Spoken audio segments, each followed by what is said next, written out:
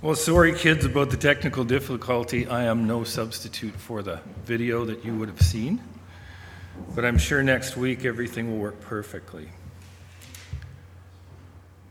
So I titled this message, The Tale of Two Cities. If you're familiar with the story, there's one particular individual in the story that I was focusing my attention on when I thought of that. It was an old physician who was imprisoned because he knew some information that would put the nobility in very difficult situations. So what they did is they put him in prison, and his secret went with him.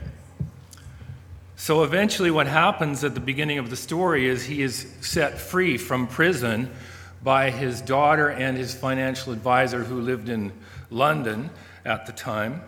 And so he is transferred from Paris to London, now a free man to live in London. Unfortunately, because of the trauma of his stay in Paris and in the prison there in Paris, every so often, even while he was in London, he would, let's say, his mind and his emotions would transfer him back to that old time in the prison in France, and he would behave in exactly the same way. He was given the task of a shoemaker when he was in prison, and that's what he would do even in his new estate in London, England.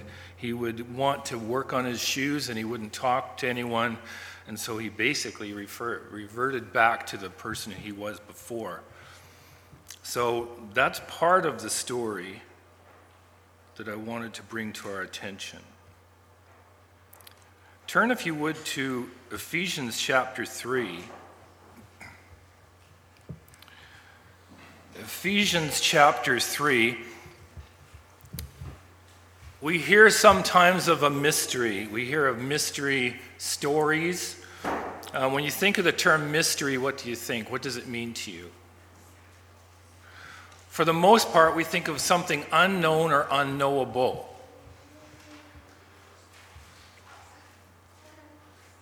A mystery in the Bible is something that is revealed. It's not something that is mysterious. Something that is revealed for the first time in the Old Testament that was not previously revealed in the New Testament. If you turn in Ephesians chapter 3, starting in verse 1, and this is Paul speaking, "For this cause I, Paul, a prisoner of Jesus Christ for you Gentiles, if you have heard of the dispensation of the grace of God, which is given to me for you, how that by revelation he made known to me the mystery, as I wrote before in a few words, whereby when you read, you may understand my knowledge in the mystery of Christ." And now in the next verse, he defines what a mystery is. "Which in other ages was not made known to the sons of men, as it is now revealed to the holy apostles and prophets by the Spirit." And here's the particular mystery he's talking about in verse 6. "That the Gentiles should be fellow heirs of the same body and partakers of his promise in Christ Jesus by the gospel, whereof I was made a minister according to the gift of the grace of God." So that's the mystery that Paul was revealed to Paul, but was not necessarily very well known to everyone else. In verse 2, Paul said he was given the dispensation of grace. So I thought of it as I was reading that he's kind of like a grace dispenser. We know what a drink dispenser is. Well, Paul was a grace dispenser to the Gentiles. And in fact, I guess all of us are grace dispensers whenever we share the gospel with anyone. But so Paul was a grace dispenser, but to the Gentiles particularly. And why? Because he understood the mystery of Christ, which was recorded in verse 6, that the Gentiles should be fellow heirs with the Jews through the gospel. There's other mysteries in the scripture too. There's about 10, I believe, in the New Testament. One that you're very familiar with, "Behold, I show you a mystery." We shall not all sleep, but we shall be changed. In the moment, in a twinkling of an eye, at the last trump, etc. In 1 Corinthians chapter 15, again, that's a mystery that was not revealed in the Old Testament, but was for the first time revealed in the New. And that's the definition of a mystery. So remember that this truth was not revealed in the Old Testament. And the Old Testament was all the scripture that the early church had at this point in Acts chapter 11. So do you think that this lack of understanding of this revealed mystery could have had any effect on the evangelism of the early church? The early church, which was directed by the very apostles of Jesus Christ, the same apostles who had been directly told by the Lord Jesus to take the gospel to all nations in Matthew chapter 28. Let's look closer at Peter's experience in Acts chapter 11. So in Acts chapter 11, verse 1, as we read, it said, "The apostles and brethren that were in Judea heard that the Gentiles had also received the word of God." Now, considering that the Holy Spirit directed Peter to go, then I'm sure it was okay for him to go without asking permission of the Jerusalem church. And of course, when they heard that the Gentiles received the gospel, they rejoiced exceedingly like the father who had received his prodigal son back, correct? Is that what verse 2 said? "And when Peter was come to Jerusalem, they that were of the circumcision contended with him." Who do they sound like? They sound like the older brother. They sound like the older brother who was not very impressed when his younger brother came back, and he didn't rejoice at the younger brother's return home. They contended with Peter. "How dare you take our gospel to the Gentiles?" Why would they contend with him? Saying, "You went into men uncircumcised and you did eat with them." So why should they not eat with them? Weren't the apostles told to go and teach all nations? Jesus said, "Go ye therefore and teach all nations, baptizing them in the name of the Father, Son, and Holy Ghost, and lo, I am with you always, even to the end of the age." Were they to teach them but not eat with them? Why are they making a distinction between the Jew and the Gentile? Did they not know what Christ had accomplished on the cross? Well, they knew somewhat. And you'll see what I mean when I say somewhat as we go along. They knew how it applied to the Jews. They did not know it applied to the Gentiles. So they must have completely missed the go to all nations part, or they could have thought Jesus meant go to all nations and preach to the Jews in exile, or possibly go to all nations and preach even though they won't believe the gospel. Whatever they thought, it did not involve going to the Gentiles right nearby like Cornelius. So it would be through the Apostle Paul that Jesus would reveal the mystery of Jew and Gentile together in one new body called the church, which we read in Ephesians 3, 1-7. Now, the early church at this point did not get it. They did not understand at this point. So now Peter in verse 4 of Acts 11 has to defend himself. He rehearses the whole matter. So Peter rehearsed the matter from the beginning, and he expounded it by order to them, in other words, in chronological order, saying, "I was in the city of Joppa praying, and in a trance I saw a vision. A certain vessel descend as a great sheet let down from heaven by four corners, and it came to me. Upon which, when I fastened my eyes, I considered, and I saw four-footed beasts of the earth, and wild beasts, and creeping things, and fowls of the air. And I heard a voice saying unto me, Arise, Peter, slay and eat.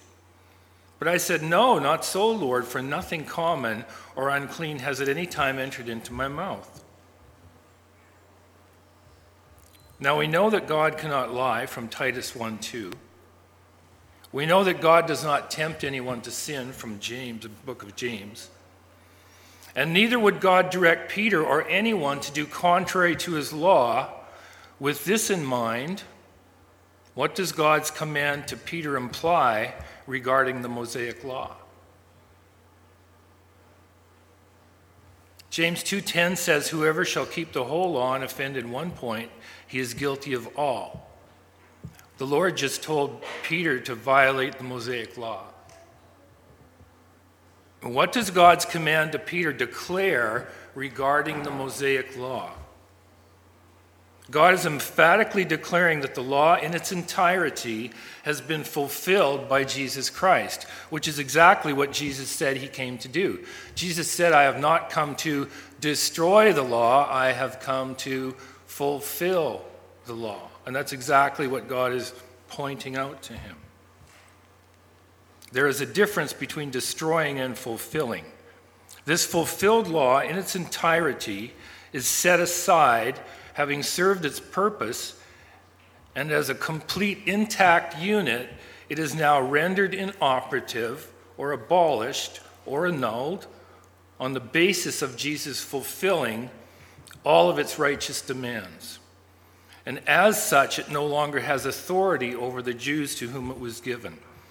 Turn, if you would, to Ephesians chapter 2. Ephesians chapter 2, and starting in verse 13.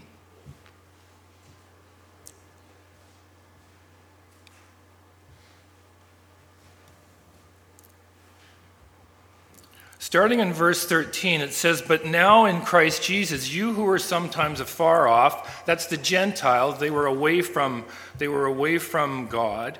You were far off, you're made close, or you're made nigh by the blood of Christ. "For he is our peace, who has made both one," that's both Jew and Gentile. "He has broken down the middle wall of partition between us." What was the partition between the Jew and the Gentile? The Mosaic law was the partition between the Jew and Gentile. "Having abolished in his flesh the enmity, the law of commandments contained in ordinances. For to make in himself of two one new man," that is Jew and Gentile, "of those two peoples he has made one new thing, the church." That's what the Lord has done. "And so making peace, that he might reconcile both unto God," both the Jew and the Gentile are both reconciled unto God by the cross, "having slain the enmity thereby, and he came and preached peace to you who were far off," that's the Gentile, "and to them that were close by," that's the Jew. "For through him we both have access by one Spirit unto the Father. Now therefore you are no more strangers and foreigners, but fellow citizens with the saints and of the household of God, and are built upon the foundation of the apostles and prophets, Jesus Christ being the chief cornerstone." The apostles of the early church had not understood at this point this mystery. Again, turn, if you would, to 2 Corinthians chapter 3.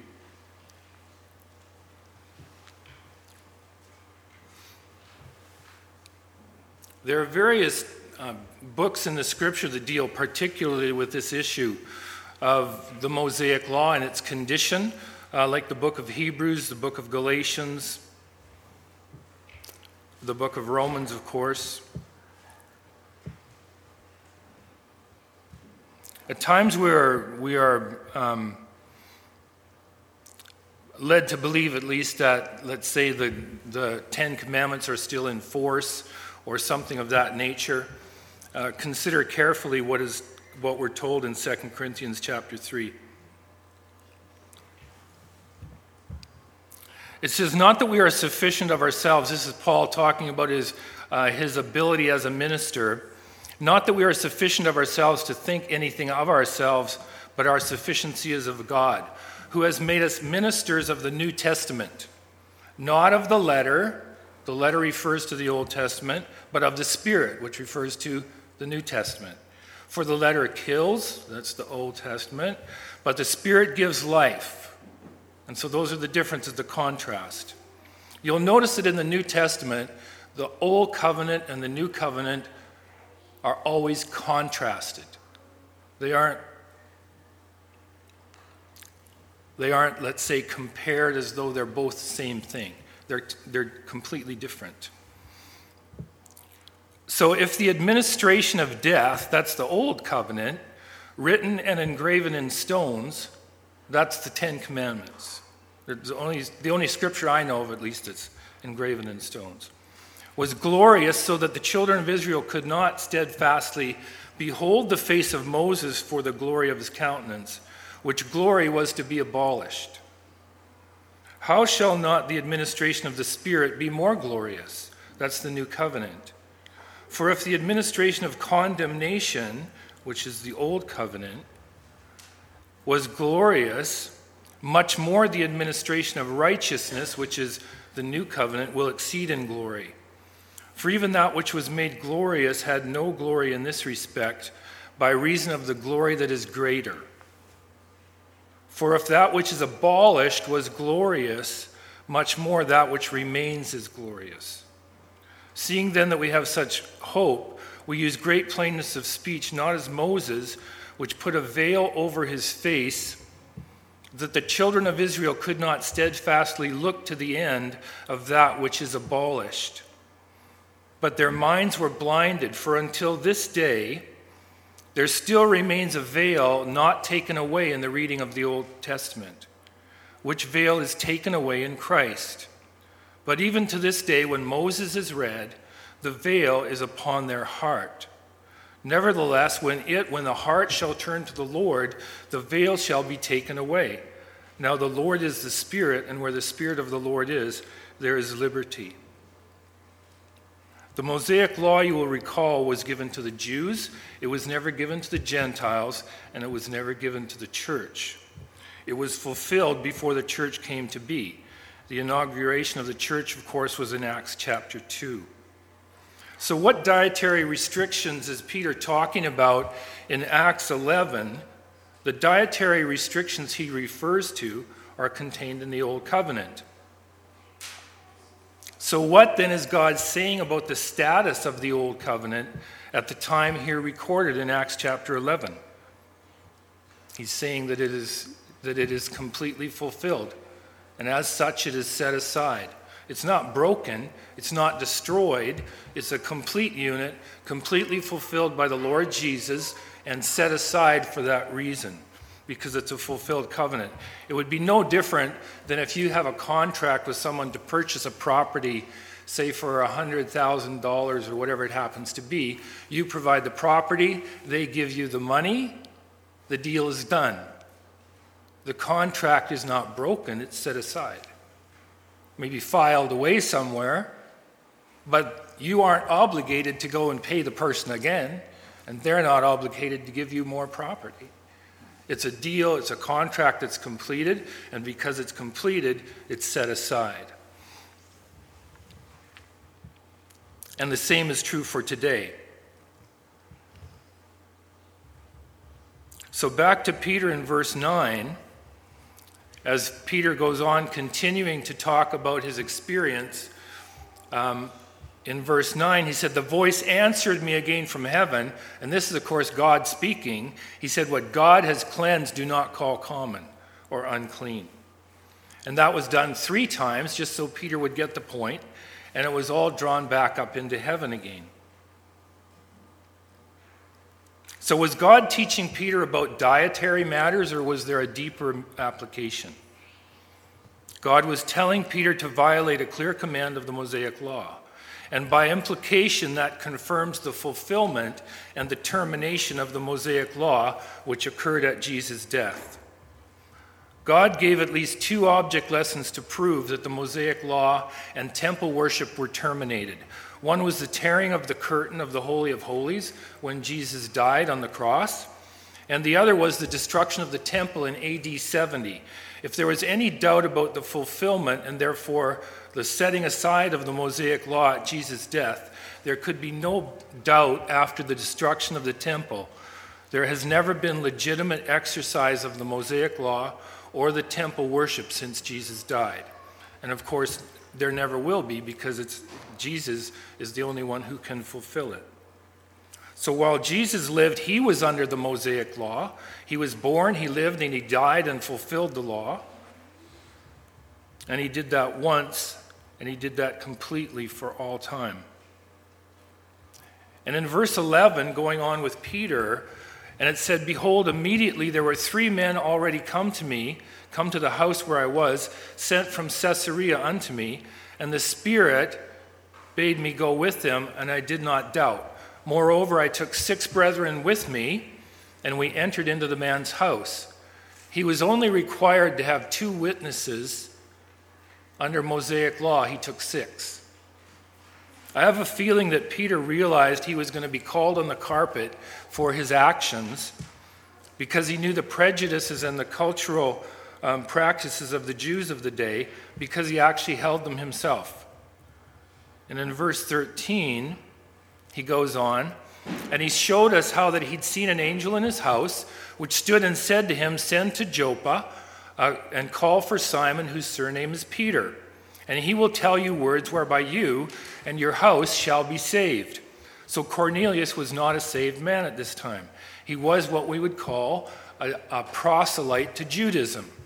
So he was a person who desired to please God, was a proselyte to Judaism, but was not a saved man, had not understood or heard possibly the gospel. So he will tell you words whereby you will be saved. And in verse 15, and as I began to speak, the Holy Ghost fell on them as on us at the beginning. The beginning, of course, is Acts chapter 2, when the church was inaugurated. Peter is referring in verse 16, then I remembered the word of the Lord, how he said to me, John indeed baptized with water, but you shall be baptized with the Holy Ghost. And that's an exact quote from Acts 1:5. Where Jesus told them to remain in Jerusalem. So verse 17, for as much then as God gave them the same gift as he gave to us, who believed on the Lord Jesus Christ, you notice that he said he gave them the same gift as he gave to us, who believed on the Lord Jesus Christ, not who obeyed the Mosaic law and believed on the Lord Jesus Christ, not who were circumcised and obeyed the Mosaic law and believed on the Lord Jesus Christ. He said he gave them the same gift to us who believed on the Lord Jesus Christ. So what was I that I could withstand God? And when they heard these things, that's the Jewish believers who were contending with him before, when they heard these things, they held their peace. And they glorified God, saying, then has God also to the Gentiles granted repentance unto life. You would think the apostles would know that when Jesus told them in Matthew 28, go to all nations and preach the gospel. But they didn't get it. They didn't get it. And Peter, we know, still didn't get it because he was reprimanded by Paul in Galatians chapter 2 for still separating himself from Gentile believers and only associating with Jewish believers. And Paul actually reprimanded him in public. So it would take some time before these Jewish believers got the point. And if you read Acts 15 for yourself, you can see the first Jerusalem council where those very things are being talked about, and their final conclusions in Acts chapter 15 was that you don't obligate people to the Mosaic law and circumcision, etc., because they themselves couldn't even keep the law themselves. So we can see then how that the great tragedy of Peter not understanding that the law of Moses was rendered inoperative and was therefore no longer a barrier between Jew and Gentile. We know from other scripture that Peter was publicly reprimanded by Paul for having a prejudicial attitude toward Gentile believers. By not recognizing the fulfillment of the whole law by Jesus Christ at his death, evidenced by his bodily resurrection and return to heaven, Peter and the Jewish believers of Jerusalem actually withheld the gospel message from Gentiles. And that's a result of an incomplete understanding of the person and work of Christ. The old gentleman I mentioned, imprisoned in the pre-revolutionary France in the Tale of Two Cities, was in bondage to a rigid and deadly regime, restricting and judging his every move and even his very life. And even when released from prison and living as a free citizen in London, he would flash back to his life in prison and isolate himself to his shoemaking profession which occupied his time in the French prison. So too believers can bind themselves to a Mosaic law which is actually fulfilled and set aside. The scripture says abolished, rendered inoperative, or annulled. This laying aside of the whole law occurred because Jesus fulfilled the law completely, and therefore God says of him and him alone, he is well-pleasing. Jesus' sacrifice was once and for all because it completely fulfilled all of the requirements of the Mosaic law. And that's what allowed the Jews to trust Christ as Savior, simply on the basis of what they believe, and be saved. And the same is true for Gentiles. Same message and the same means of salvation. Believe on the Lord Jesus Christ and thou shalt be saved, is what Paul said to the Philippian jailer in Acts chapter 16. However, in the same way that the old man set free from prison and now living free in London, drifted in and out of a state of freedom and imprisonment, depending on his particular state of mind, so believers also can be trapped by a lack of understanding regarding the completed work of Christ, to the extent that we might bind ourselves to a works of the law attitude in our Christian life. But this is an affront to Christ and renders his perfect work of no value. If we as believers are attempting to live by not the 10 commandments, but there are 613 in the Mosaic law, I don't think we could even name them. But if we're obligated to one, we're obligated to them all. If we obligate ourselves to the 613 commandments of the Mosaic law, we are stating that Jesus did not fulfill it well enough, and he needs our effort to complete the work. But the opposite is true. The Jews could never keep the law. They stated as much in Acts chapter 15. And that, by the way, is why there was a sacrificial system. It was to make up for the failure of the people to keep the law by providing a system of sacrifice which, according to Hebrews, reminded the people of their sin year by year in Hebrews 10:3. It did not purge the conscience of sin. However, Christ did something different. Christ's once and for all sacrifice does purge our conscience of sin by perfecting us forever, according to Hebrews 10, verses 10, 12, and 14. Hebrews is a great book to read to understand the contrast between the law and the new covenant. In chapter 10 of Hebrews, and starting in verse 10, and I'm going to hop over a few verses, so 10, 12, 14, this is the message. By God's will we are sanctified through the offering of the body of Jesus Christ once for all. Once. Just one offering, we're sanctified. By this man, after he had offered one sacrifice for sins forever, sat down at the right hand of God. He sat down because the work is done. And for by one offering he has perfected forever them that are sanctified. That's whoever trusts Jesus as Savior. So whether you feel it or not, you have been perfected forever. Praise the Lord for that. There are 2 cities mentioned in the scripture as well in Galatians chapter 4, starting in verse 19.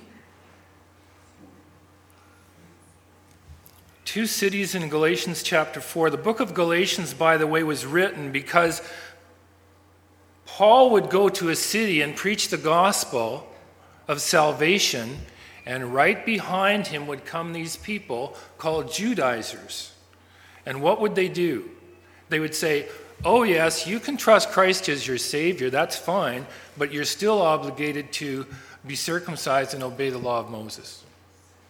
And that's why the book of Galatians was written, was to confront that heresy. And so Paul says this to the people in Galatia because he's concerned about whether they really have even trusted the Lord as Savior. Galatians chapter 4, starting in verse 19. My little children, of whom I travail in birth again, until Christ be formed in you, I desire to be present with you now and change my voice, because I stand in doubt of you. In other words, he's saying, I would rather be there and not be speaking so harshly. But I stand in doubt of you. Tell me, you that desire to be under the law, do you not hear the law? For it is written that Abraham had 2 sons, the one by a bondmaid and the other by a free woman. But he who was of the bondwoman was born after the flesh, but he of the free woman was by promise. And these things are an allegory, for these are 2 covenants. The one from Mount Sinai, which leads to bondage, which is Hagar. For this Hagar is Mount Sinai in Arabia, and compares to Jerusalem, which now is in bondage with her children. But the Jerusalem which is above is free, which is the mother of us all. Nevertheless, in verse 30, what does the scripture say? Cast out the bondwoman and her son, for the bondwoman shall not be heir with the son of the free woman. So then, brethren, we are not children of the bondwoman, but of the free. So then, of which city do you and I wish to be a citizen? A city of bondage, of condemnation, and eternal death? Or a city of liberty, freedom, and eternal life? Which Jerusalem do you prefer? Jesus died to give us a gift, a city of freedom, of liberty, of eternal life.